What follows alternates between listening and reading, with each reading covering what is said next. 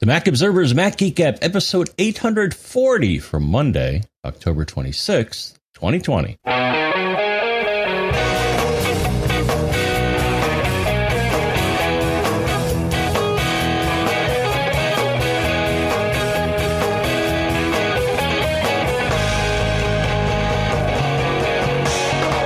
Greetings, folks, and welcome to the Mac Observer's Mac Geek App, the show where you send in your tips, your questions, and your cool stuff found.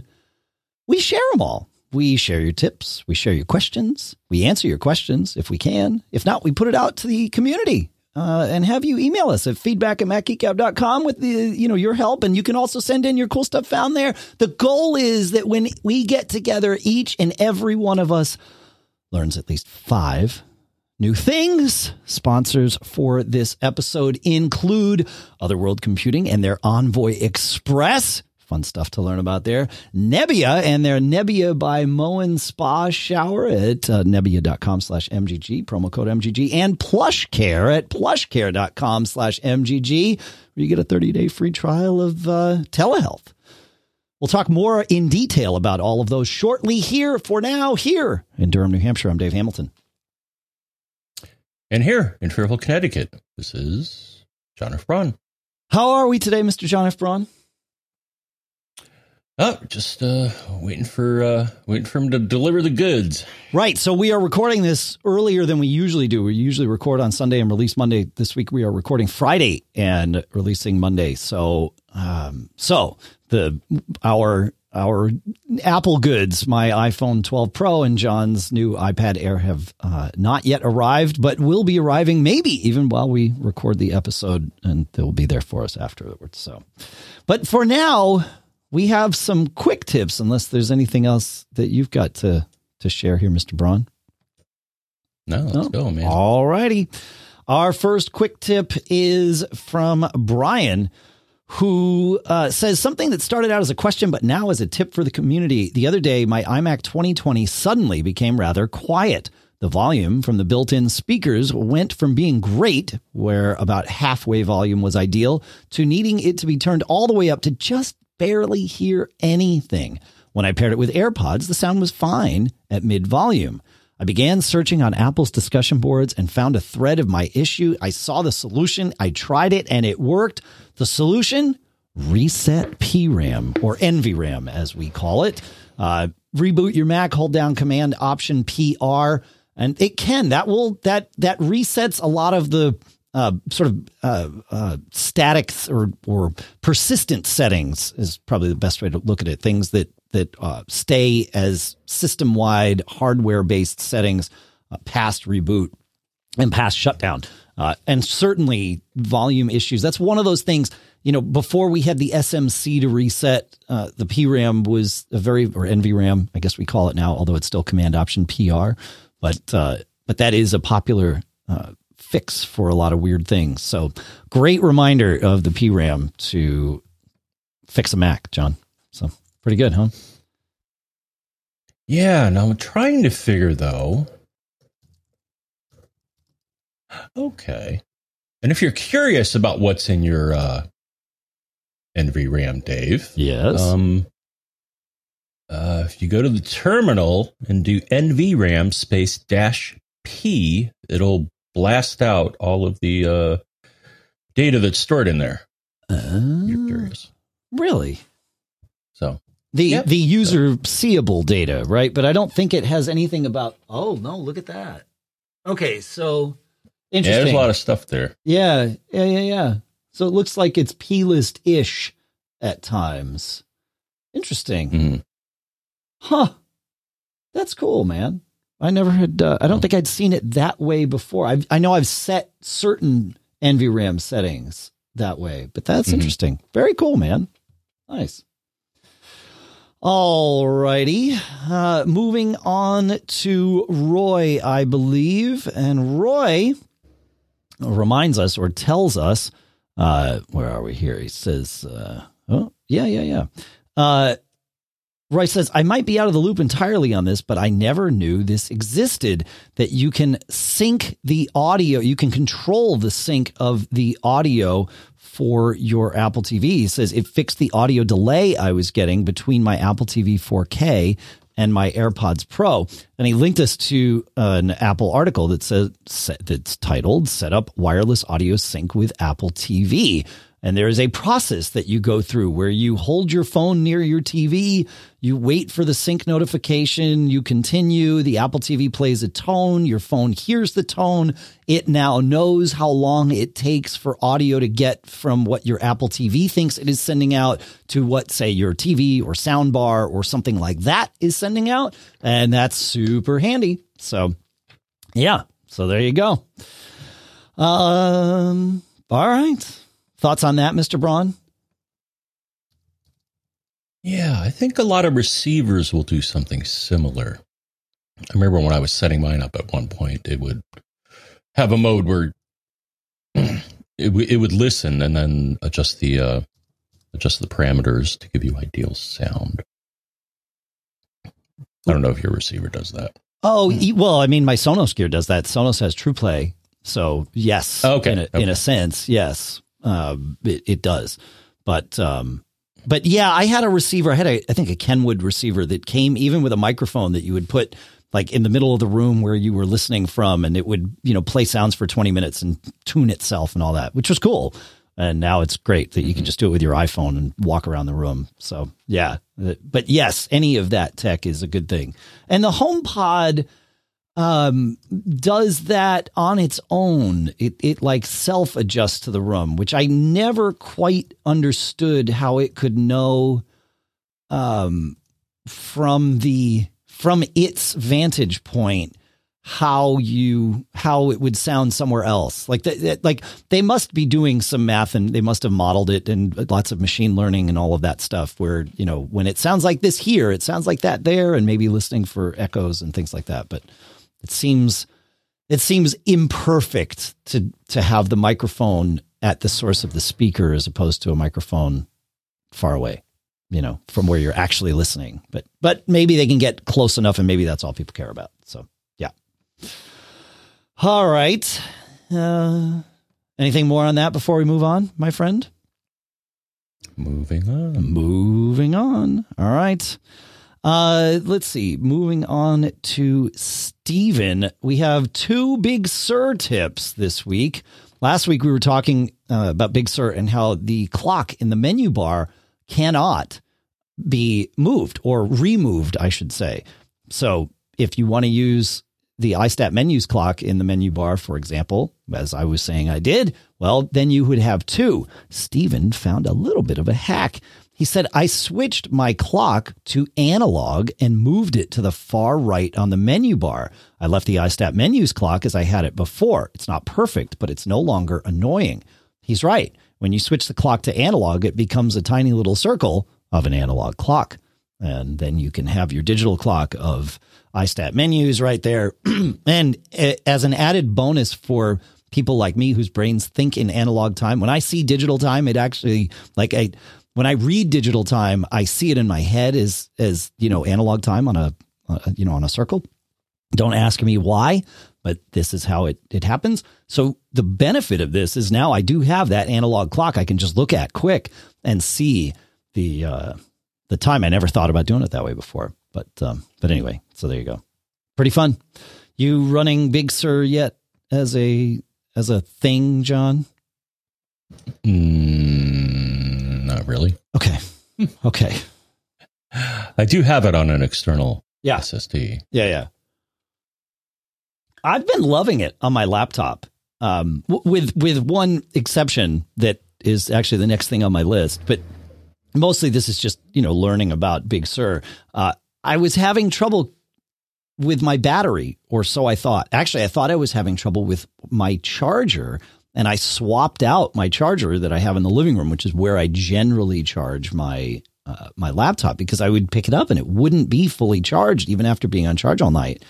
And I was like, oh, this is bad. Like something's wrong. And I swapped out the charger and I thought that fixed it because it seemed to. And then no, it didn't. And it was weird. Like it would be plugged in and it would say there was power. I could look in if you want to see what your system at least thinks it knows about power. go to system information, which I get to by option clicking the Apple menu, but you can get there many other ways. It's in fact an app in your utilities folder. But go into system information, go to power, and at the bottom you will see AC charger, and it will tell you A, if it's connected, B, the wattage, and C, if it's charging. So connected and charging are two different states. Well, I dug around and it didn't fix, even though I swapped out the power adapter, John. And it turns out that Big Sur has some nice little battery management in it. And one of the things that it has in the battery section of system preferences is optimized battery charging. And it was, at least I was going to say it's on by default. It's on mine. I don't know if it's on by default for everyone, but it's described as to reduce battery aging. Your Mac learns from your daily charging routine so it can wait to finish charging past 80% until you need to use it on battery. So evidently my patterns were not something that Big Sur could correctly intuit, which makes sense because I use my laptop at odd intervals. And so it would not necessarily charge when I needed it to.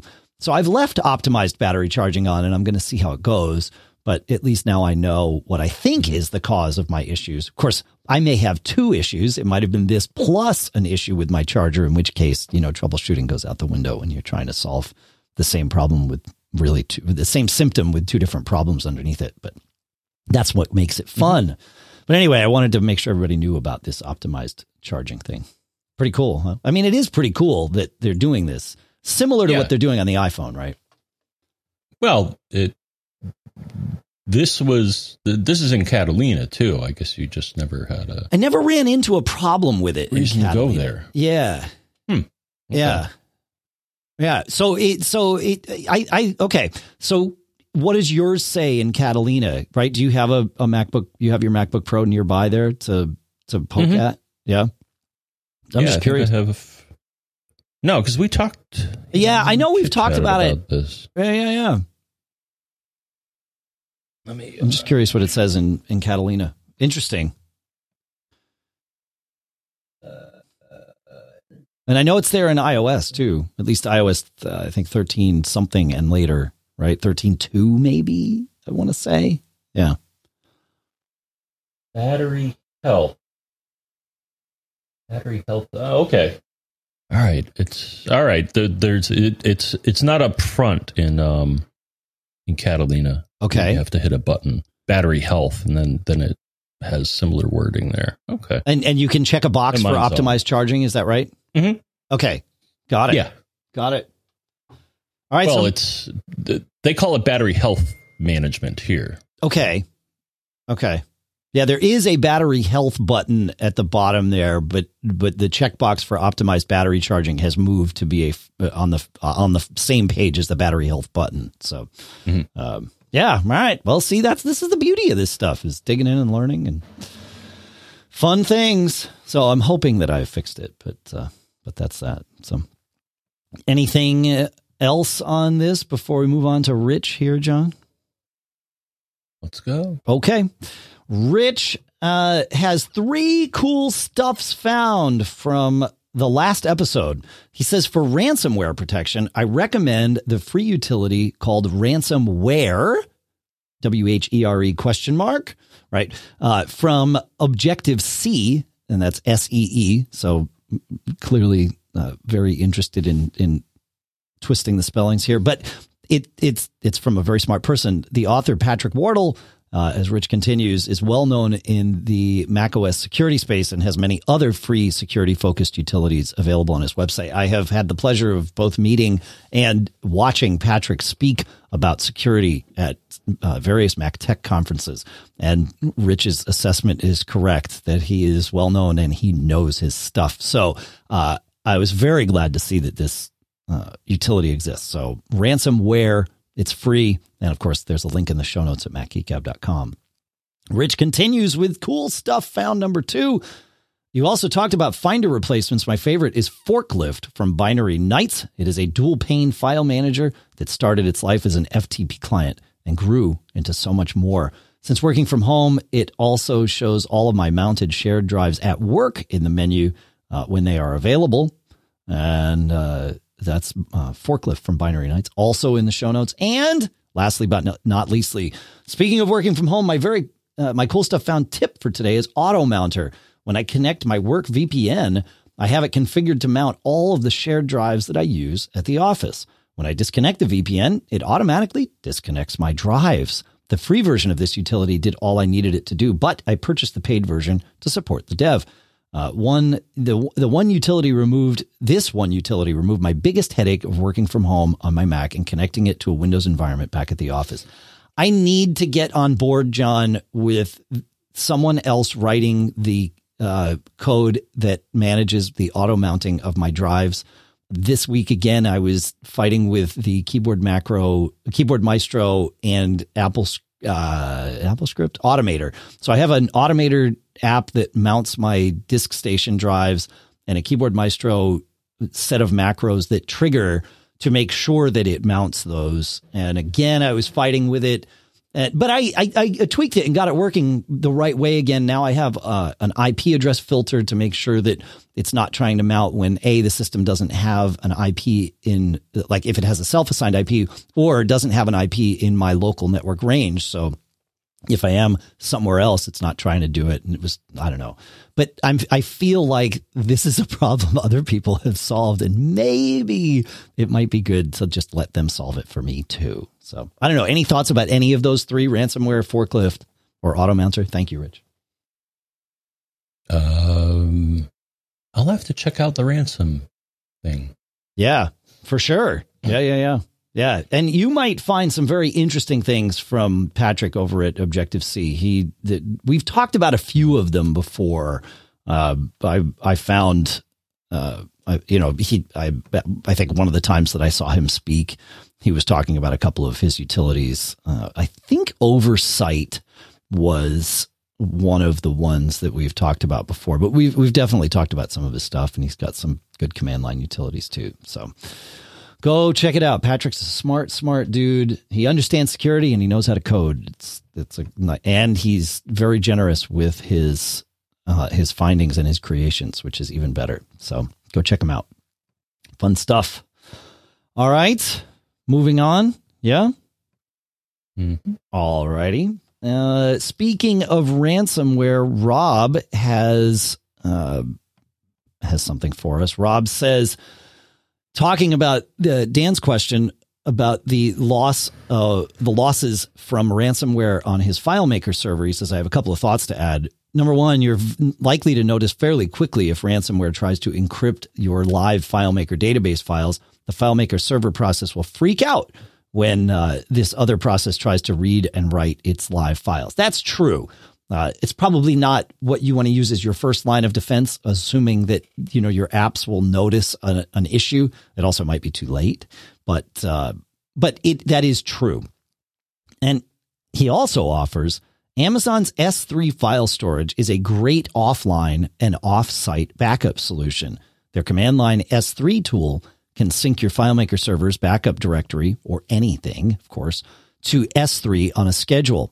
And you can set an expiry policy to automatically delete backups over a certain age so that your stored volume doesn't just keep growing. Very cool. Yeah. Amazon S3 is, it's a good offline backup destination, and you can use their command line utility. You can use, ARQ.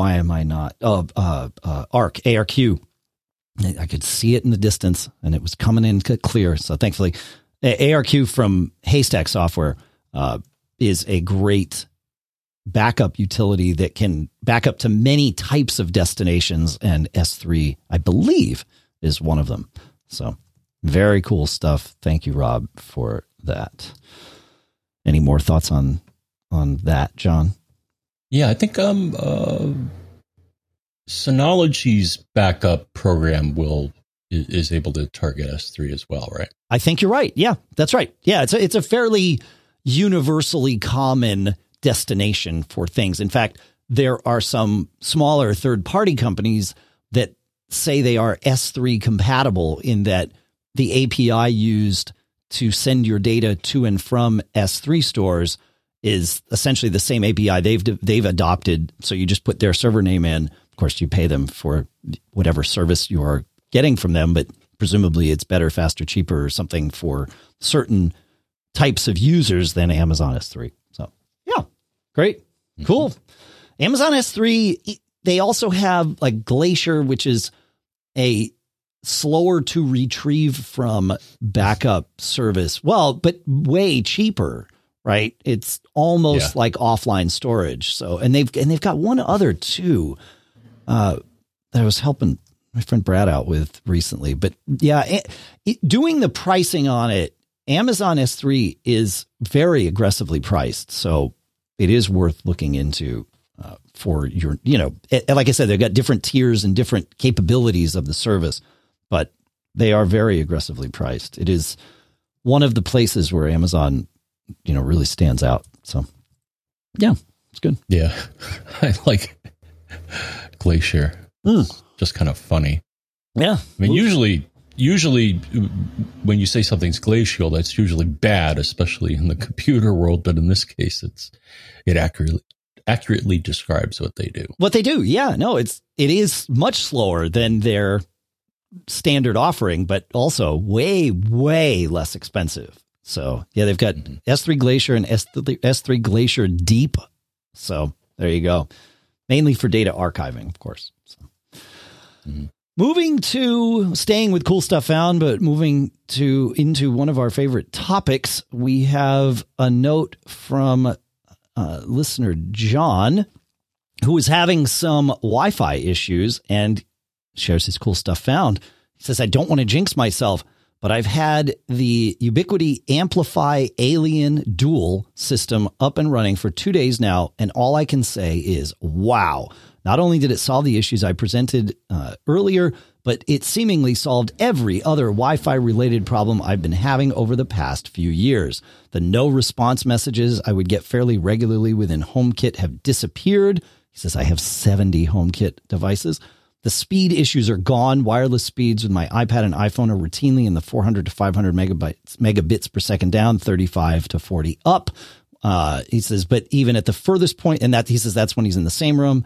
At the furthest points in my home, he says, I never have anything less than about 200 megabits per second down. No more stuttering or skipping with Zoom calls. My cameras, 6 HomeKits, various manufacturers, are responsive and online at all times. He had an Amplify HD system previous to that. He says that was 2 wireless routers connected via Ethernet and 3 mesh points.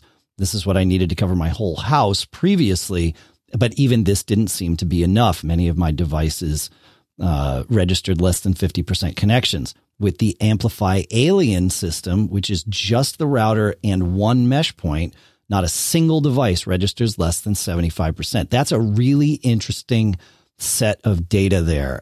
Thank you for sharing that. He says, as an aside, and he has another question that we'll get to in a different time. We compartmentalize this stuff.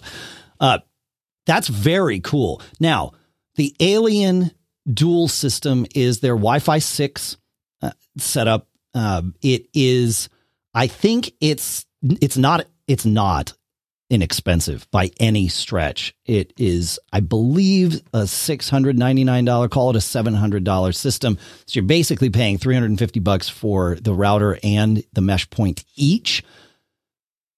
But if it works that well, it's certainly worth it for listener John here, and might well be worth it for you. So in this case, at least for him, paying for it really helps. It's a tri-band system. Looking at what I can find here, it's got 2 5 gigahertz radios, 1 2.4 gigahertz radio. The 2.4 gigahertz radio is a 4x4 Wi-Fi 6 radio. Yes, Wi-Fi 6 signaling happens over 2.4 as well as 5. So it's got a 2.4 gigahertz 4x4 radio, a 5 gigahertz 4x4 radio just for Wi-Fi 5, and then a 5 gigahertz 8x8 radio just for Wi-Fi 6.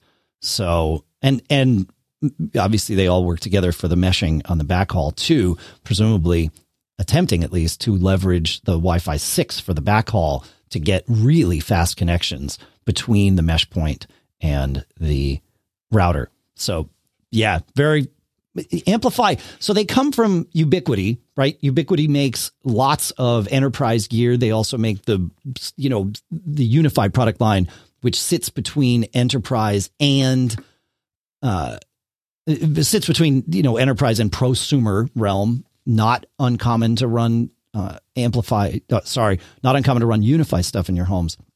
So this clearly takes advantage of all the learnings that Ubiquiti has made over the last decade plus doing mesh stuff in the enterprise. So yeah, great to hear about it. We'll check this out too. We're digging deep into Wi-Fi 6 right now because I think 2021, we talked about this, but I think 2021 really is going to be the year of Wi-Fi 6. So thank you, listener John, for this slightly extended cool stuff found.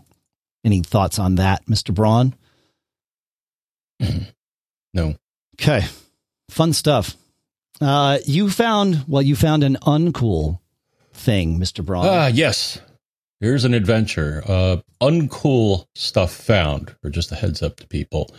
So, one thing that I use when we put the show together is we'll export the emails to a PDF and then put it in Evernote. And you can do that manually, or long ago, Dave, you had written a small Apple script to do that.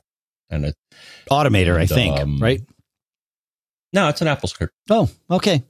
And it tells you what I remember. Yeah. So it puts, and what you do is, it's in home library. What is it? PDF. Is it PDF actions? Yeah, it's a PDF action is where we put it. That's right. Yep. So that it shows up in the print menu. Yes. So that's cool. The uncool thing was sometime during the last week, it no longer worked on my MacBook Pro. And I'm like, what's wrong? It would launch Evernote, but then it would never pass in the arguments that the Apple script would pass into it to move the PDF and put it in our MGG box. Or we have an MGG folder. And I'm like, why? What is happening? What did I change? So at first I'm like, I wonder if it's because I updated macOS server.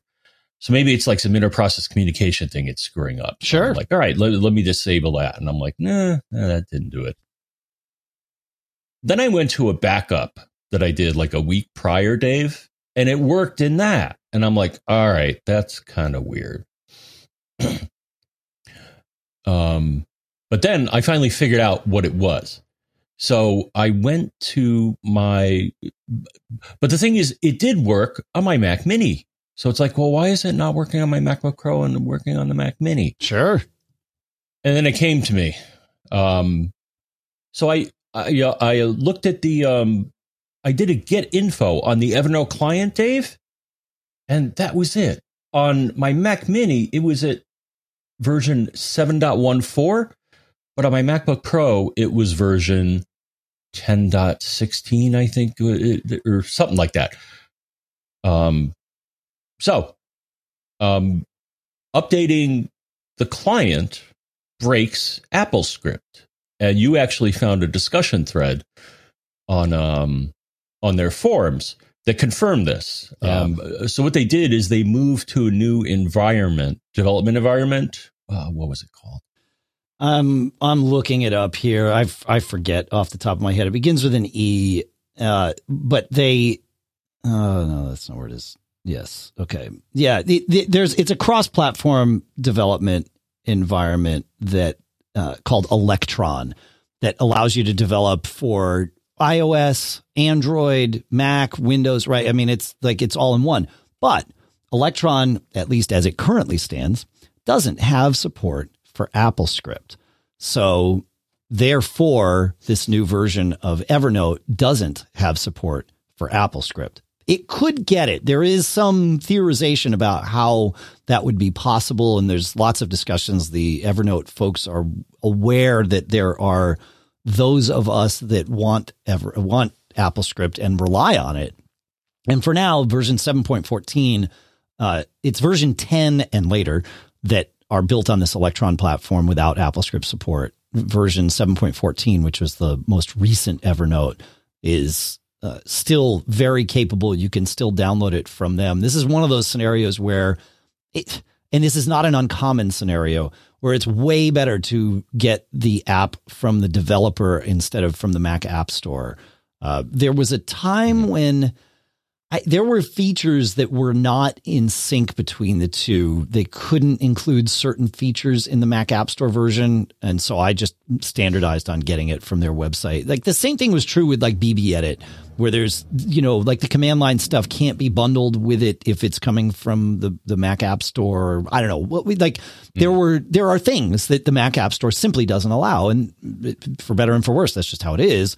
So yeah, I like to get those kinds of apps. I like the Mac App Store because it's a great package manager, right? It, it keeps things up to date. It's all in one. It's great.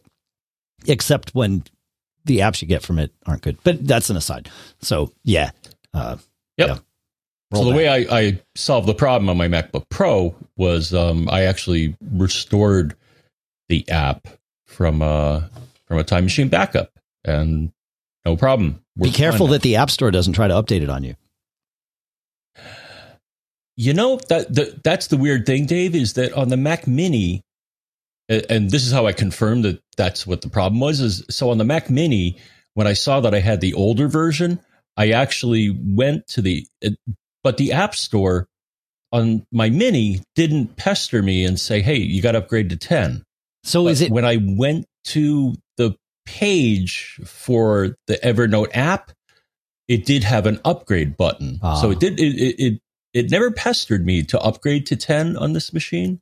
Are you running the direct version, perhaps? Did you have the direct version on your Mini? And like you can look. No, it's the App Store version. Okay, because you can look in the Get Info. It says App Store version. So yeah, okay, it was definitely the App Store version. Okay, so it just never got around to telling me to upgrade on. Yeah, cool. So anyway, sure. So be careful upgrading Evernote. Yes. Yes, of course.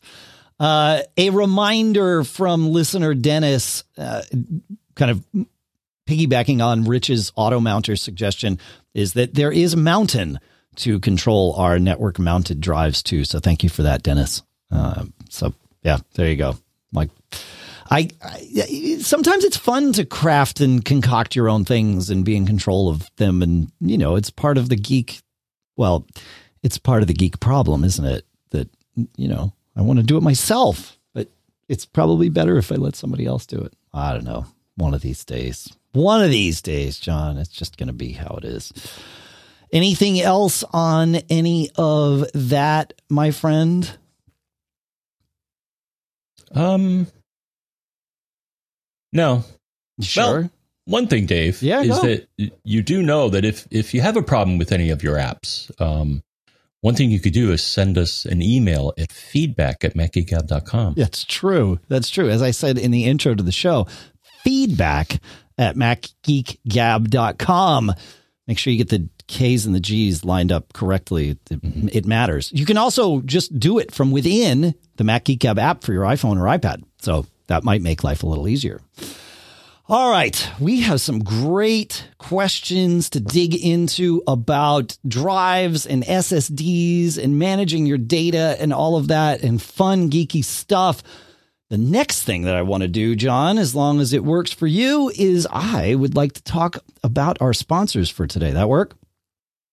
Fantastic. All right. Our first sponsor today is a favorite of ours, and that is Otherworld Computing at MacSales.com. You folks know OWC as the place John and I go when we need to buy new stuff to add to or enhance our Macs. Well, today we get to talk about OWC's Envoy Express. This is the world's first Thunderbolt certified bus-powered add your own drive enclosure. So plugs right into your Thunderbolt port on your Mac, your Thunderbolt 3 port. It's really easy to use. Install an M.2 NVMe SSD inside it, and you're all set. up to 1,553 megabytes per second of real world performance. And with a drive in there, it's just 3.3 ounces.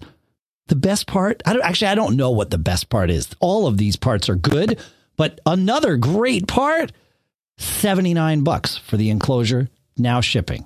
This thing is going to be your favorite pocket-sized storage solution. Just one little screwdriver, two screws, you pop the thing open, put your SSD in, close it. Super easy, super fast, super convenient. It's compact, silent, no fan, no motors, because it's an SSD. That's how it is. And it includes a back of the laptop screen slide mount for safe out-of-the-way use so that you're not, dangling this dongle around if you don't want to be. Sits right there, looks good, and this thing screams. So check it out. Go to Otherworld Computing at macsales.com, and our thanks to Otherworld Computing for sponsoring this episode. Next up is Nebbia. John, I have created a problem for myself. When we built our bathroom 15 years ago, we have kind of a normal-sized shower, I would say, but we put two shower heads in, one on either side, so that Lisa has her side of the shower. I have my side of the shower. We can shower together if we want, but even when we're showering alone, we've got our own stuff there. Well, ever since I installed the Nebbia by Moen spa shower, we all shower on one side because it's so much better. There is no way either one of us is going to shower with an old, normal shower head when we've got this Nebbia by Moen spa shower. And the spa shower is the right name for this. It creates this fantastic sort of immersive 360 degree thing where you're just enveloped in the warmth of this water. It atomizes the water into these, tiny little molecules, but it's still strong enough so that you can wash your hair and all of that stuff. Needless to say, I think Lisa likes it more than I do, and I love this thing. And it's their most advanced and affordable shower yet. They started this company, the products were like $4.99 and up. This one starts at just $1.99, and it saves 45% of the water that you would use compared to a standard shower, but has double the coverage. You know that Tim Cook was, I think, Nebbia's first investor? That's pretty cool. You know what else is cool? You get 15% off site-wide right now for the first 100 listeners of Mac Geek Gab to use code MGG. These codes are being used. Your fellow listeners are using these things. So go check it out. Go to nebbia.com/MGG and use code MGG to get 15% off site-wide. That's nebbia.com/MGG. And our thanks to Nebbia for making the awesome Nebbia by Moen spa shower and for sponsoring this episode. Now more than ever, you really shouldn't put off seeing a doctor when you're not feeling well. And I know that with everything going on, it can be difficult to put your health first. It can be especially difficult when that idea of going to see your doctor involves going to somewhere else, out and about in a doctor's office. That can be, a little bit anxious. And that's why I've been using PlushCare. They make seeing a doctor so easy because I can do it right from home. PlushCare provides virtual doctor's appointments through your phone or your computer. I've actually done them in both ways. It works equally well on my Mac as well as on my iPhone. I just pick a time that works for me and I book an appointment right online. I don't have to sit on hold forever to make an appointment or leave the house and sit in that crowded waiting room. No. What's cool is oftentimes, in fact, I think every time, I've been able to book a same day appointment. And with PlushCare, I can be diagnosed, treated, and even have a prescription sent to my pharmacy if needed, all within minutes. PlushCare accepts most major insurance carriers and is available in all 50 U.S. states. And the doctors care. They're there to help. It's really nice to have this kind of focused one-on-one thing going on. And with PlushCare, I don't have to put off seeing a doctor, and neither should you. No more excuses for either one of us. Deal? Deal. Make your appointment today. Go to plushcare.com/MGG. That's PLUSHCARE.com/MGG. One more time with feeling. Plushcare.com/MGG. Our thanks to PlushCare for sponsoring this episode.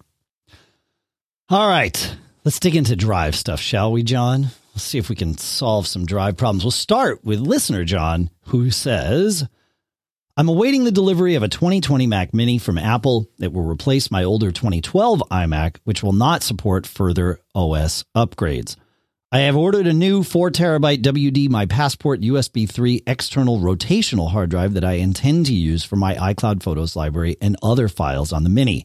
I considered an SSD, but prices for that type of storage are still quite high. My old iMac holds my photo library on its internal macOS hard drive, extended journaled, so HFS Plus, which is now my data disk, while Catalina boots from an attached USB 3 500 gig SSD.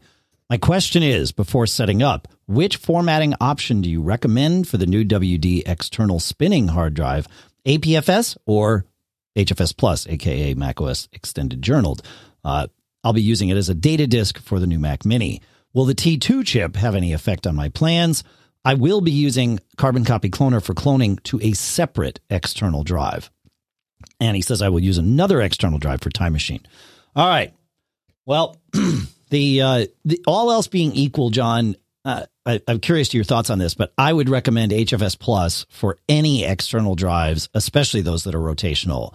And since you're not cloning to it, you have the freedom to do that. Your clone drive with Catalina and later certainly has to be APFS because that's just how it works. That's the only thing from which it will boot. But because you're using a separate drive for your cloning, you can stick with HFS Plus for your data drive and that sort of thing. So that's what I would do. That is what I do, I think. I know I've tested back and forth with a lot of things, but I'm pretty sure my data drive is APFS or is HFS Plus. What are you doing, John? What would you recommend?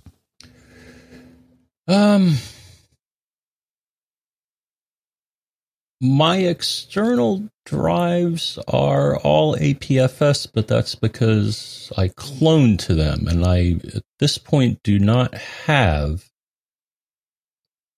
an external drive that I use for data storage. Got it. All my data is on my NAS. So, okay. Yeah, so I'd go with that. Where do you store your iCloud photo? Like, I'm assuming you're like me and you feel the need to have at least one local copy of all your iCloud photos.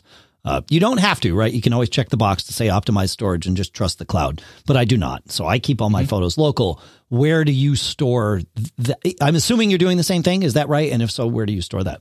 Mm-hmm. So where? Well, no, they're on the clone. Okay. So my photo library is on the clone. That's the only data. So I only have one duplicate of it, which no, I mean, like, where's the original of it? Like, where does your Mac read its photo library from? I guess is my question. My MacBook Pro. Oh, so it's on the internal drive. Mm-hmm. Okay. Yes. So your MacBook Pro is the Mac that keeps the full, all download originals to this Mac photo library. So how big of a drive do you have in your MacBook Pro? 1 terabyte. That's why. Okay. Of course. Okay. And my photo library is about, I think it's about 250 gigs. Okay. All right. All my photos. So, right. No, of course. Yeah. It should be. So, right. I don't generally buy laptops that can store my entire photos library. I store mine on my desktop on my, which is currently an iMac. And on that machine, I just have it because it doesn't matter on an iMac because having an external drive connected, it's just going to be connected all the time because I'm not moving it anywhere. So I store my photos library on an external drive, similar to what listener John is talking about doing. So, okay. Mm-hmm. Yeah. So, yeah, I do find that storing your photos library storing my photos library on an SSD works. It was night and day moving from a rotational drive to an SSD. Again, I'm doing it all external, but having my photos library on an SSD is so much easier to move through things and all of that. Now, admittedly, I was using a slower rotational drive. So maybe this, what is it? A WD My Passport. Maybe that's going to be fast enough. You're not going to notice a lag, but it's a world of difference launching a photos library from an SSD for me. So I throw it out there. Lisa, I did the same thing for Lisa. Put an SSD on her machine and move the photos library to it. And she's like, I can use my photos again. It's like, yeah, it makes a difference. So, all right. Any more thoughts on that? So for external drives, if you weren't cloning to them, John, would you use APFS nowadays, or would you still use HFS Plus? I would say, yeah, APFS makes me nervous. You know, I had that issue with Big Sur, and it touched one of my drives, and then all of a sudden it like spun out of control. So I don't know if I fully trust APFS. Yeah. It has been weird for me on external drives, and of course it's been tested to be slower, at least in terms of raw data speeds. So the benefit, though, and this really comes with an SSD, is that APFS manages the storage as one blob, right? So you're not partitioning things. You are just saying assign a chunk of this data no matter where it resides, because it doesn't matter because it's an SSD. And so you have some fluidity with that, and you can control the size of your volumes without as much trouble as it was with repartitioning and adjusting partition sizes with APFS. So yeah, I will still default to HFS Plus if possible. So yeah. All right. Moving on here to Andrew. And Andrew asks, here we are. I'm just wondering if there was an issue using a Fusion drive with macOS Mojave or Catalina. It's a 2017 27-inch iMac with 16 gigs of RAM and a 1 terabyte Fusion drive. For some reason, I recall there being an issue with the Fusion drive in Mojave, but I could be incorrect in my recollection. Yeah. Okay. So Mojave is certainly much to my surprise, Mojave is fine, as is Catalina with Fusion drives. When those things came out, man, my predictions were wrong. I thought Fusion drives were going to be a disaster with the migrating of data and merging. And if one part of it starts to get wonky, like it just felt like this really inconsistent thing with no fault tolerance. I guess that was the mindset in the goggles that I had on looking at it. In retrospect, of course, and just going at least anecdotally by a decade of your questions coming in and our experiences on our own and in the field, it just hasn't been an issue. When there is an issue, repairing it is as difficult as we predicted. In fact, often it's don't repair it, just reformat and restore from your backup. But we're all making backups anyway, right? So assuming that's the case, I would not worry about a Fusion drive, even though you could. Like on paper, we should, except the paper says we haven't had a lot of problems. The one recurring thing that you might be recalling from this show is iCloud Drive syncing. If you've got iCloud Drive syncing enabled for, say, your documents folder and your desktop folder on a Fusion drive as your boot drive, things can get really slow as it constantly is crunching, looking for data to sync and pouring through that. That's the one issue that we've seen with Fusion drives. We don't seem to see it with Dropbox syncing. We don't seem to see it with Synology Drive or Synology Cloud Station, depending on which version you're running. We don't see it with that, but we do see it with iCloud Drive syncing. Turning off the documents and desktop syncing in iCloud Drive immediately resolves those speed issues that we've seen with the Fusion drives. So that would be the one thing to be aware of. I'm not sure how far back this problem goes, though. It's certainly true with Catalina. I believe it's true with Mojave. It might be true with prior OSs, or it might not. So that's the one thing to be aware of and think about. Otherwise, yeah, nothing that we've seen. So thoughts, John? Yeah. I've never done a Fusion drive. Yeah. Like with you, it made me kind of nervous. Yeah. Yeah.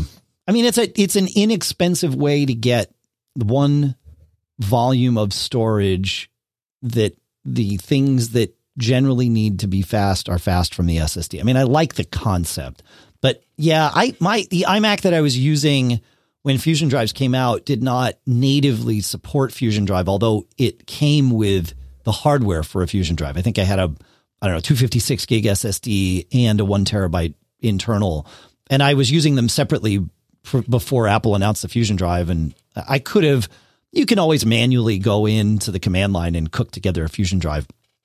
I opted not to do that. And honestly, that living that way has worked very well for me for my desktop machines, and just having a boot drive. Like, I think in my iMac now downstairs, I know my main machine, it's just a 512. I'd say just a 512. It's a 512, but I could live with a 256 gig SSD as long as I've got other drives hanging off of it that I can put the data on. So yeah. All right. Well, let's stay with the Fusion Drive concept here, John, and go to Domenico, who asks, I have a 2017 iMac Retina 27-inch with a 2 terabyte Fusion Drive inside. I'm running into performance issues with the drive. I do a lot of audio processing in Adobe Audition, and it's just slow. And I'm worried about the long-term longevity of the Fusion Drive components, especially, of course, the spinning bit. I looked into replacing the internal drive with an internal SSD, but doing it myself is intimidating, and I don't want to lose the time to send it out to have replaced. So it seems like I should go with an external SSD, maybe Thunderbolt, maybe USB. So what drives do you recommend? And he says, here's some more criteria. I would like 2 terabytes. More is nice, but it gets rapidly expensive. It does. He says, since both of my Thunderbolt 3 ports are being used right now, I would like the drive to daisy chain off the back of one of the ports. He says one of the ports is connecting to an external display, and the other connects to a USB-C hub from Satechi. I don't think I need a RAID at this point. While the pure speed of a RAID is enticing, the cost to performance equation just doesn't add up for me. Should I get an enclosure plus a third-party SSD, or should I go all in one? So the thing on the iMacs is that those 2 Thunderbolt 3 ports are valuable. And I know this because I have 2 iMacs and I've only got 4 Thunderbolt 3 ports between the 2 of them. So if you're going to do a Thunderbolt drive, and maybe even if you're going to do a USB drive, depending on which Satechi hub you have, you might need to go for a Thunderbolt dock to pass through and give you the ports that you need for your USB stuff and even your display. And then also, have that drive there. Or you can get a drive that has other ports built into it, like the OWC Thunderblade, right? But the price of that starts to add up too. Another path to go, and I really would think about this, is getting a 10 gigabit per second USB drive to hang off of a Thunderbolt dock. And that way you're not terminating the Thunderbolt chain. It maxes out at 10 gigs of speed instead of 20 gigs or 40 gigs that a Thunderbolt drive might do. And really, you're never going to see 40. It's like it's 28 or something, right, is where Thunderbolt drives, single Thunderbolt drives tend to, top out just because of the mechanics, or not the mechanics, the circuitry of single SSD blades, right? So without a RAID, that's what you're going to have.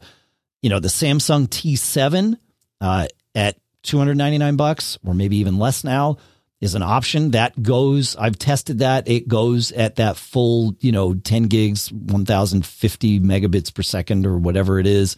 That would be a good option.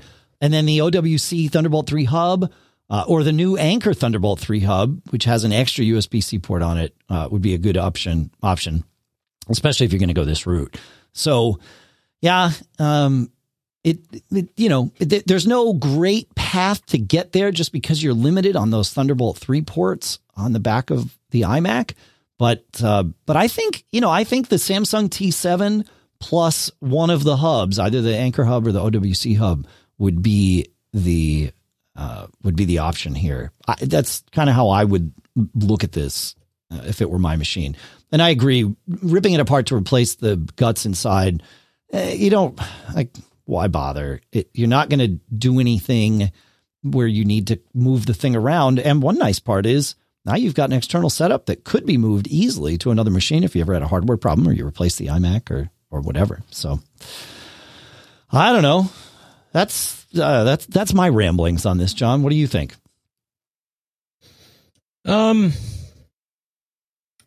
For my clone setup, what I finally settled on, Dave, was so I got an Orico, ORICO, external enclosure that's USB-C. Now, if you do that, you want to make sure that you get the right cable. Remember, we talked about this before. Totally. Not all USB-C cables are right, and I got the. I'll put links to both of these. Cool. I got my Amazon list here, but that worked for me, and I achieve maximum speed with that. Yep. But again, be careful with cable selection if you're going to do an external deal. Totally. That's one of the things I can't wait for Thunderbolt 4, man, because those cables are going to be less expensive and it will be one cable to rule them all. It will pass power. It will do USB-C at full speed. It will do Thunderbolt at full speed. Like there are two things I'm looking forward to with Thunderbolt 4. Really, everything else we already have with Thunderbolt 3. Thunderbolt 4 brings us a better cable spec and less expensive cable spec, which is really kind of the magic part there.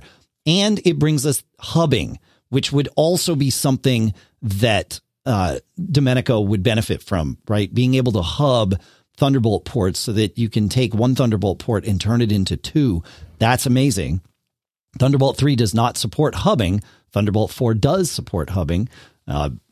And that's really all we would use Thunderbolt 4 for, even in Domenico's case, right? If he had Thunderbolt 4 ports on his iMac, which he does not because there are no Apple devices with them, he would put a Thunderbolt 4 dock/hub, like the one that OWC just released for Windows only, because there are no Macs that would support it yet, presumably someday. He would put one of those on and then hang a Thunderbolt 3 dock or Thunderbolt 3 drive off of it, because there will be no Thunderbolt 4 drives. We're going to have Larry on the show to Larry from OWC to explain all this to us, but there will be no Thunderbolt 4 drives because they can't use all the PCI lanes. The Thunderbolt 4 really is just for unifying the standard, which we don't need on Macs because Apple has already done that, and giving us hubbing. So anyway, I'm excited about this, as you can tell. I don't want to over confuse the things. So we will have the man come and talk to us. Maybe I can get him on next week, John. So we will see. Cool. Or you could use that new Envoy Express, right? The one we just talked about in the sponsor spot here. That is for $79.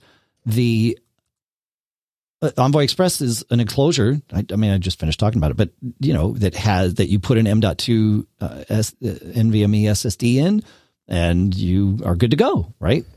It's got it's great. So that's another way to go, is do it yourself and build your own, but you still need a Thunderbolt port for that. So the same problem sort of appears, but yeah, cool. All righty. Moving on, John, are we good on this one? Mm-hmm. All righty. Yes. Moving on to Bob. Bob asks, he says, I'm determined to get to this job in the fall. I have about 100 DVDs of old family videos that I originally digitized from VHS. And now that DVDs are no longer in vogue, my MacBook Pro no longer has a DVD drive, he says, of course, I need to get the videos onto my Mac or SSD. I know I will need to purchase a DVD drive. I trust Apple quality, so I'm thinking of buying the Apple USB Super Drive, but it's quite pricey. So I'm wondering whether you two can recommend another reliable brand. But my big question is, what software can I use that would allow me to import the video and then break up bits of the DVDs into clips that I could share with my family? So for instance, I have a DVD with our visit to Niagara Falls, and then on the same DVD, a visit to Algonquin Park in Ontario. What would allow me to take, say, a section of us getting into a canoe and just sharing that, let's say, 3-minute clip with friends? Good question. Let's answer the first part. Apple's Super Drive is good, but it doesn't do Blu-ray discs. You don't have Blu-ray discs for this project, so that's okay. But if you're going to do this, you might as well have the ability to do other things if you want that option down the road. I use a generic USB drive that reads Blu-rays and DVDs, of course, and then reads and writes all other things. I don't think it'll write Blu-rays. My little thing. They used to be about $45. Now it seems to be about $85. I don't know why the prices have gone up. I'll put a link in the show notes to just sort of these generic drives. But you know, I would look at one that matches the connector that I have and want and has decent reviews. And then that's it. Like, you know, away we go. And I think you're doing something similar. You have a similar drive, right, John? Yeah, I'm going to link to it. So I did get an external Blu-ray because to rip. And the one I got, Dave, and I think it was, I think the price that you mentioned is about right. I got one from Pawtec, Pawtec. Is it still available? It looks to be, yes. They change constant. I ask because like the one that when I answered this question, we've had this, like I said, we've had some of these questions around for a little bit. This came in over the summer. And the one that I found over the summer that I did suggest when it came in is no longer available on Amazon. So that's why I'm just going to put the link to searching for these drives. Looking today, it seems to be about that $85 realm where you get a Blu-ray player / reader and then a DVD-RW burner, with the top one that I see here is a USB-C port. Some of them have USB-A to USB-C adapters, so you can do either. But you're paying, $85 and up for these. And I know when we were buying them years ago, I guess they were just more plentiful. More people wanted them, supply and demand maybe. But it was, like $35, $45. So, but they're not anymore. So today you get to pay $85. It's just how it is. So, yeah. Cool. And how much is yours? The Pawtec one that you found, John? What's the price on that? I look like you said, like 80 under $100. Under 100. Yeah, I guess correctly. Yeah. Cool. As far as software to do this, it's a good question. I haven't found this part may well remain a geek challenge, and we would love to hear from you folks about this if you have any ideas. I would I'd probably use Handbrake to rip them all, and Handbrake will let you rip the separate videos on the drive as separate files and just store them on your Mac, and then you can play them.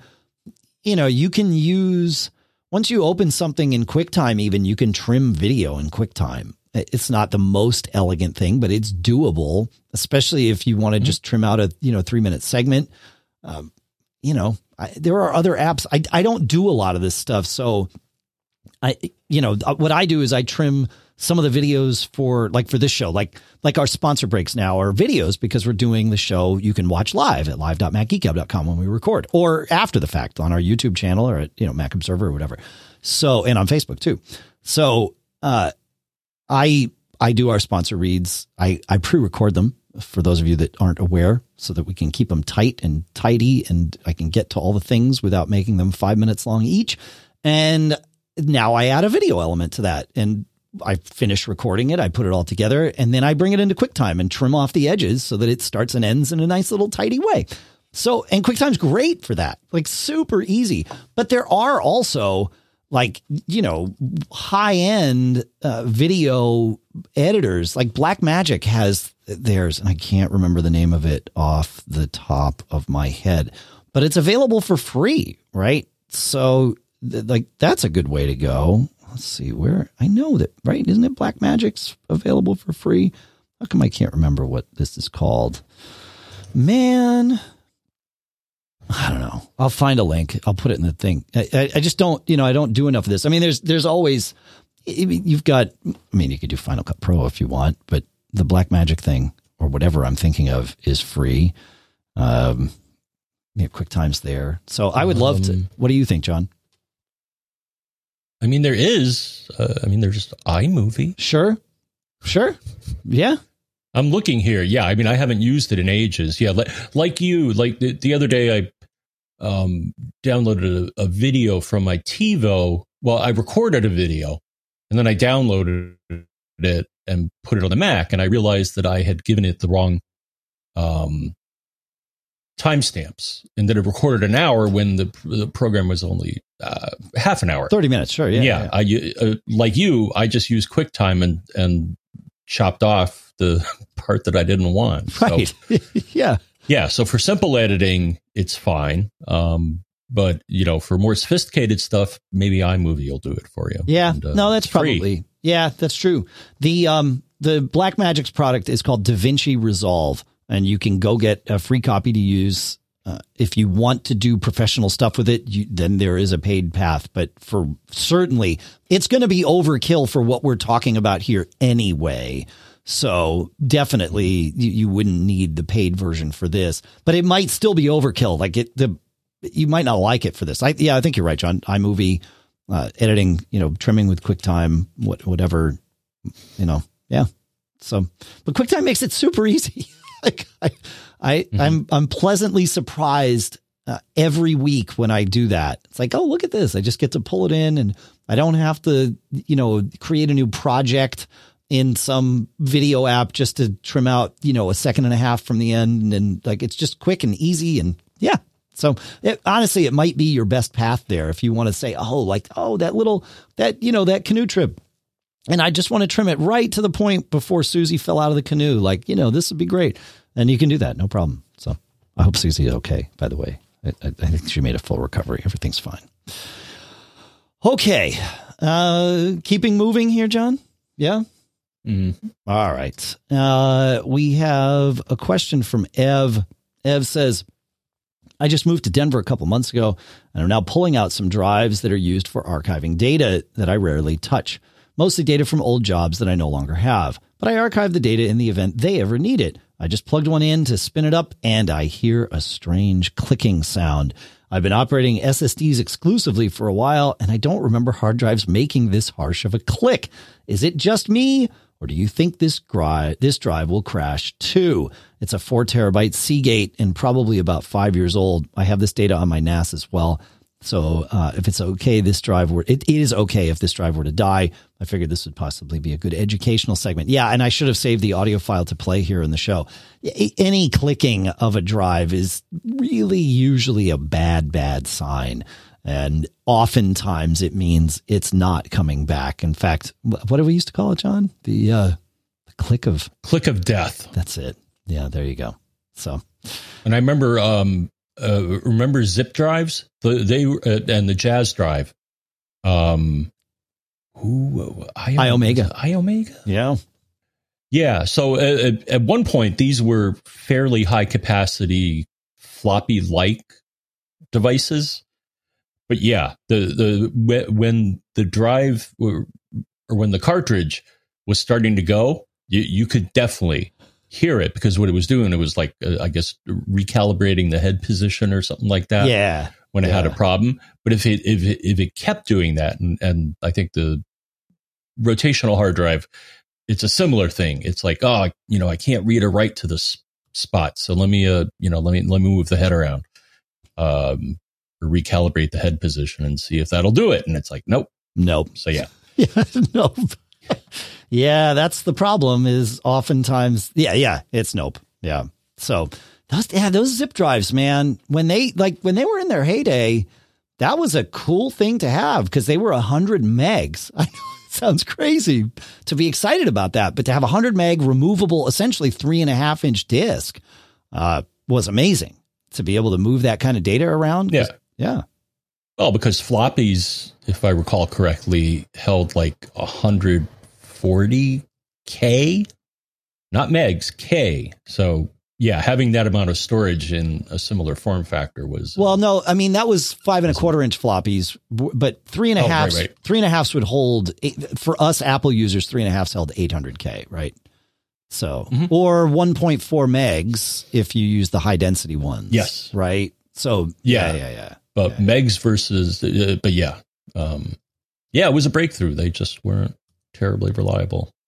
Yeah, I guess not. I mean, I used them for a while, but you're right. They were not as reliable as floppies, I guess. Not that floppies were all that reliable either, but yeah, they definitely got, I backed up to a zip drive. I used Retrospect to back up to a zip drive at home for a while. And I had two that I just rotated between. I'd have my Monday, Wednesday, Friday disc and my Tuesday, Thursday, Saturday disc or whatever it was. And just, back and forth, and it was fine. So, yeah. Mm-hmm. Cool. All right. I like this path, John. This is a fun little segment. We got to do more with discs. It's good geeky fun. And I think I'm learning things. So it's good. All right. Going to Mike, who asks, I've heard you talk about nuke and pave often. I was thinking of doing that since I have never done so in 12 to 13 years. What is a good strategy for nuking and paving? I'm on an iMac running Mojave. I'm running it from an external SSD. The SSD's got plenty of room to make a complete new system on it, and I have clones and Time Machine as well. Do you have a strategy that you follow to nuke and pave efficiently? So, great question. Obviously, step one is make a backup and take it offline, backup to something that you can disconnect from your Mac, either a network drive, probably better to back up to a clone drive in this scenario so that you've got an easy path to restore when you blow things up. Because I've been here. In fact, recently I was here where I was regurgitating. I was not regurgitating an iMac, folks. I was resuscitating. I was rekindling an old iMac. That maxed out at El Capitan, right? And it had El Cap on it, but I was giving it off to a friend who was going to use it for something. And I, went into recovery mode, formatted it out. I didn't need anything that was on there. Did not want to give all of our old data to a friend. It had already been backed up. Didn't need to worry about it. So I booted into recovery mode, John. I went into disk utility, and these are part of the steps here. I went into disk utility. I wiped the drive. And then also in disk utility, I just told it to install a new version of Mac OS, which it will download from the internet. Of course, I have Ethernet to plug into this thing. And so I did that, and it failed 3 times in a row. Unspecifically, but very consistently, I cannot install on this. And I was like, crap. What I should have done was made an installer on a USB disk before I wiped this machine clean. So I had to go and find the download for El Capitan. I always keep them, of course, on my disk station here, but it is better if you can to download the current version because Apple does go back and update these sometimes with updated security certificates so that they don't complain about not being right and all that. So anyway, I went to diskmakerx.com/download. And from there you can download. They have links. They don't host them, of course, but they have links to all of the Apple download pages for everything. So I downloaded El Capitan and did that, but I could have avoided having to go to another Mac and do all that if I had just done that up front. Or if I had cloned the drive and was running El Capitan to begin with. So, because my Catalina Mac would not make, using Disk Maker would not make the startup disk for El Capitan. But there is that whole, you can do it from the command line where you dig into the install package and there is like core install media maker, whatever it is, John. I'll put a link in the show notes to those instructions because they may be important here. So I would back up first, and then I would also make an installer disk for yourself here, right? And then and the installer disk can be made easily with Diskmaker X, or you can do Apple's command line utility. Either one is fine as long as you're doing it from the same OS that you're going to be installing from. So you get the backup made, you've got the installer disk made. At that point, you could just boot from your install media on USB, or you can boot to recovery mode, either one, and first run disk utility to wipe the internal drive. This is why you want to have a backup that is disconnectable, because it keeps you from clicking the wrong thing and making an irreparable mistake. You've got an offline backup. You can always go back to that. No problem. And then you go through the install process, whichever way you want to do that. And once you do that, then you can start bringing your data over, installing things, downloading the stuff that you need, however that is. That's sort of the old way to do things, John. With APFS, things get a little more interesting because you can use disk utility, and instead of erasing the disk, add a volume to it and install a new install of the OS right there alongside of the existing one, as long as you have space on the volume, or on the disk rather. Create a new volume, install it. Then you can copy your stuff over, right from itself and boot up to the new one, eject the old ones, or don't mount the old one, so that you don't have them both mounted at the same time, but you have it right there at your fingertips. So honestly, thinking through this with Catalina and later, this is probably how I would do a nuke and pave if the goal of the nuke and pave is to just finally kind of have a fresh system that, you've been avoiding for a long time, which I totally get. I'm very much in that camp. So, right? Like APFS does have that benefit. So that I would still back up before doing any of this, but that's one way to do it. I don't know. What do you think, man?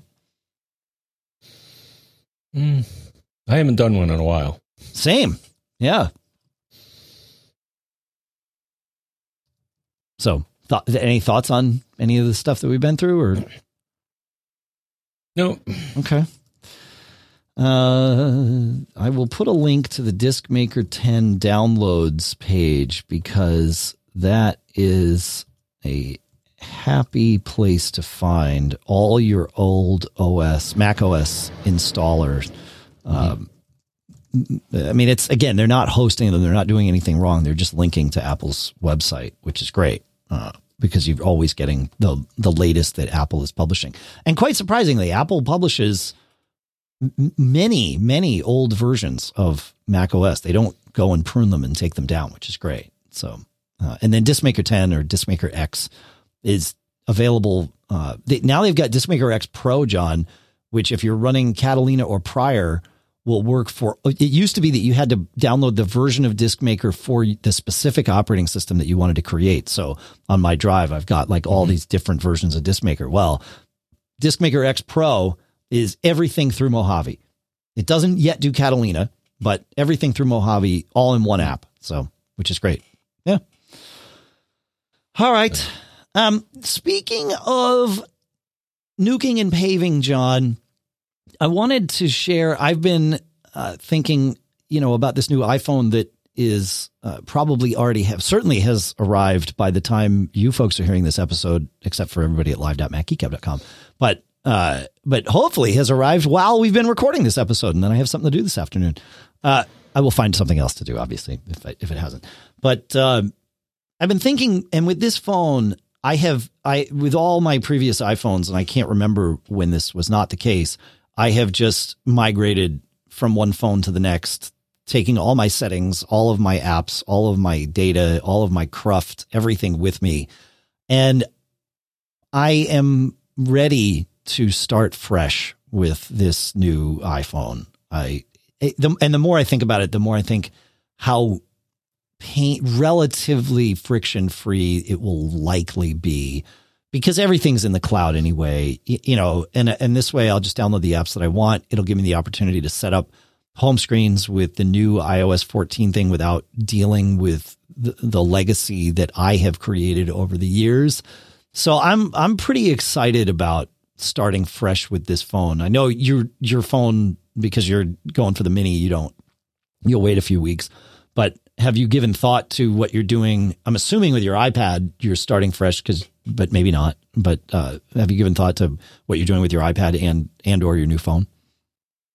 Yes. So the iPad, which actually arrived during the ad break. Oh, exciting.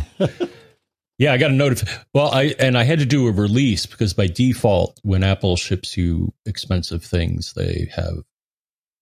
Yeah, no, the whole ordering process was really pretty good. That's great. And that, they're like, yep, it's on the way from UPS. And they're like, here's the tracking number. And you go to the UPS site and it's like a signature release. Do you want to do this? And I'm like, yeah, because, I live in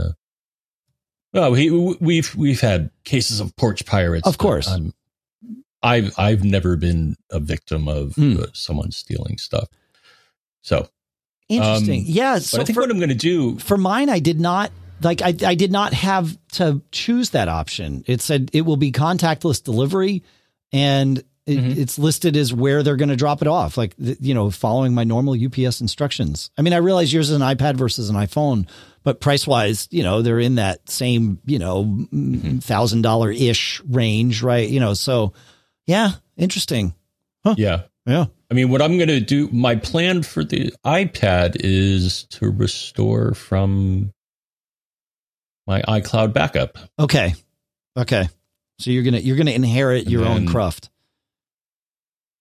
Cool. And then move my data SIM, of course, which I actually did top it off. Good. Yeah. So and then move my data SIM over to it, and cool. That's it. The phone. I was looking up what I'm going to do with the phone. The thing is, the newer phone has eSIM. So I think what I'm going to do there is decommission my 8 and then have the new phone suck all the data out, migrate it over, right? I mean, they have instructions on how to go about it, but it is an option for the 12 is to move from a physical SIM to an eSIM on that. Right. You could do that with the 11 as well. Okay. But this is a good conversation to have. So, I had figured that I would stick with a physical SIM like I have in my 11. And the reason is I like the flexibility of my eSIM not being used, right? Because you can do dual SIM in the 11 and the 12, right? And but for the US based phones, the dual SIM option is one physical SIM and one eSIM. And I thought about this with the 11, and I hadn't rethought about it with the 12 until you just brought it up. But with the 11, I've kept my physical SIM as my main SIM, and the eSIM is the open slot, if you will. And I've always kind of liked the idea of the eSIM being my open slot, because it means if I travel somewhere that I want to use someone else's data or whatever, I don't have to then go and procure a SIM locally. I just assign that to the eSIM. Yeah, John, they're coming to get us. They don't like this. No, they're getting the porch pirates. I guess that's what they're doing. That's a fire engine. Okay. Well, they're sending the fire engine, fire department after the porch pirates. But so maybe somebody had a run-in with one of the porch pirates. Anyway, I figured having the flexibility of the eSIM would better serve me if I want to do that. So that's kind of where the questions are for me. I realize not every carrier is eSIM compatible though. So I limit my carrier options in terms of that traveling flexibility, and gain the flexibility of the being able to do it without having to go and to a store and procure a SIM once I'm on a plane that lands or whatever. We are seeing in the chat room though, a very interesting thing. Both Alan567 and Kenny and NG said, Alan says, use caution if you use dual SIM. You won't be able to use 5G. And Kenny offered some clarification. He says, T-Mobile told me to use the new SIM card or 5G won't work. So we obviously need to dig into this there, but it sounds like maybe 5G is only going to work with the physical SIM and not the eSIM. And that would be an interesting, I mean, the SIM does bring capabilities with it. There is no question there. So that's something to look into. Thank you, Kenny and Alan. That's great. We will dig and get back to you. And of course, if anybody else knows, please do let us know. But we will do our own digging. So yeah. So this is a good. I may pop into my Verizon store. Or just call. Fortunately, we have a local. avoid the indoor, crowded COVID fest of being inside a store, right? I mean, that's my approach these days. Is if I can avoid being inside, you might be able to get even just chat them online, and then it's all, you can be doing other things. Yeah. So, anyway. But my thought with the phone was that I like the option. So the reason I was considering using the eSIM is that I want to use the eSIM, but have the option to use the SIM in my iPad if I wanted to. Right? Okay. Sure. Yeah. I mean, you could, right. If that is a more likely to be used scenario for you than, say, traveling to another country where you would want that SIM, then absolutely. Then, go that route. Like, assuming that all else is equal and there's this 5G thing is solvable with the eSIM and all that stuff, then that makes perfect sense. Yeah. Yep. Interesting. All right. Well, thanks everybody. This has been enlightening. Hopefully for you as well as for us. We all like to learn 5 new things. We love doing the show. We love the community that we have here. So I always ask something of you folks at the end of the show. And this week, really, what I would like to ask is just tell somebody else about the show. Spread the word of the Mac Geek Gab family. Tell people they can get their questions answered here. It's really an easy thing. It's like, hey, if you have questions, send them to these guys, and then you're good to go. Like, it's a beautiful thing. And another way you could interact with us is there's this Twitter thing, which everybody loves Twitter because it's so easy to get informed opinions about all sorts of things on Twitter. I have my Twitter feed filtered down so that is exactly what I get. Mostly it's tech stuff. So, but that's all you're going to get from us is tech stuff. So yeah, Mac Geek Gab on Twitter for sure. Yep. And there's also me, John F. Braun. There's him, Dave Hamilton. You mentioned, yes, Mac Geek Gab. There's also Mac Observer and Pilot Pete. I talked to Pilot Pete the other day. He's doing all right. So I also want to think. Go ahead. Well, no, he's I guess busy these days. He's been busy. Keep those supply chains moving. Exactly. Right? Yeah, exactly. I do want to thank everybody that is a premium subscriber. You can learn more about that at macgeekup.com/premium. But in a nutshell, it is a way for you to offer direct support to us if you like and if you are able. It is certainly not mandatory, but I'd like to thank everybody who is part of that program. So it's been about a week and a half, I think, since we've thanked people. So in that week and a half, the contributions have come in from, and we would like to thank you to Andy here in Durham, Bob from La Peche, Timothy from West Windsor, Jed from Jersey City, Timothy, a different Timothy, from Hendersonville, Steve from Santa Fe, Brian from Danbury, Jim from San Jose, Scott from North Little Rock, Andrew from Palmdale, Santiago from Palm City, John from Wake Forest, Richard from Galesville, Chris from Chorleywood, Ken from Honolulu, Laura from Spokane Valley, Chris from Nailsworth Stroud in Gloucestershire. I think I've got all that right. Steph from Chicago, Jim from Vancouver, Rob from Medina, Mike from Derby, Keith from Edmonds, Beth from North Cowichan. Yeah. James from Scoresby, Anders from Vasteras, Joe from Austin, Robert from Pontusbury, Peter from Rochester, James from Port Alberni, Jurgen from Wilderstadt, Brian from Johnson City, Michael from Robbins, James from San Diego, Matthew from Forked River, David from Mount Prospect, Scott from Bourbonnais, Clive from Burgess Hill, Deborah from Houston, Dave from Saugerties, Dominic from Luxembourg, David from Plainsboro, Jeff from Chesterton, and Lyndon from Seven Oaks. Oh, Frank from Tunbridge. Thought I was at the end, and I was not. And Michael from Wake Forest. Thanks to all of you. You rock so much. Thank you.